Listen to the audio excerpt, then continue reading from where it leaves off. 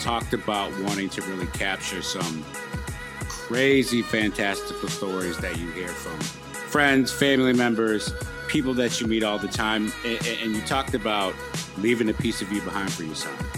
What have you been learning about yourself? What have you been learning about people you've known for a long time as you start to hear their stories?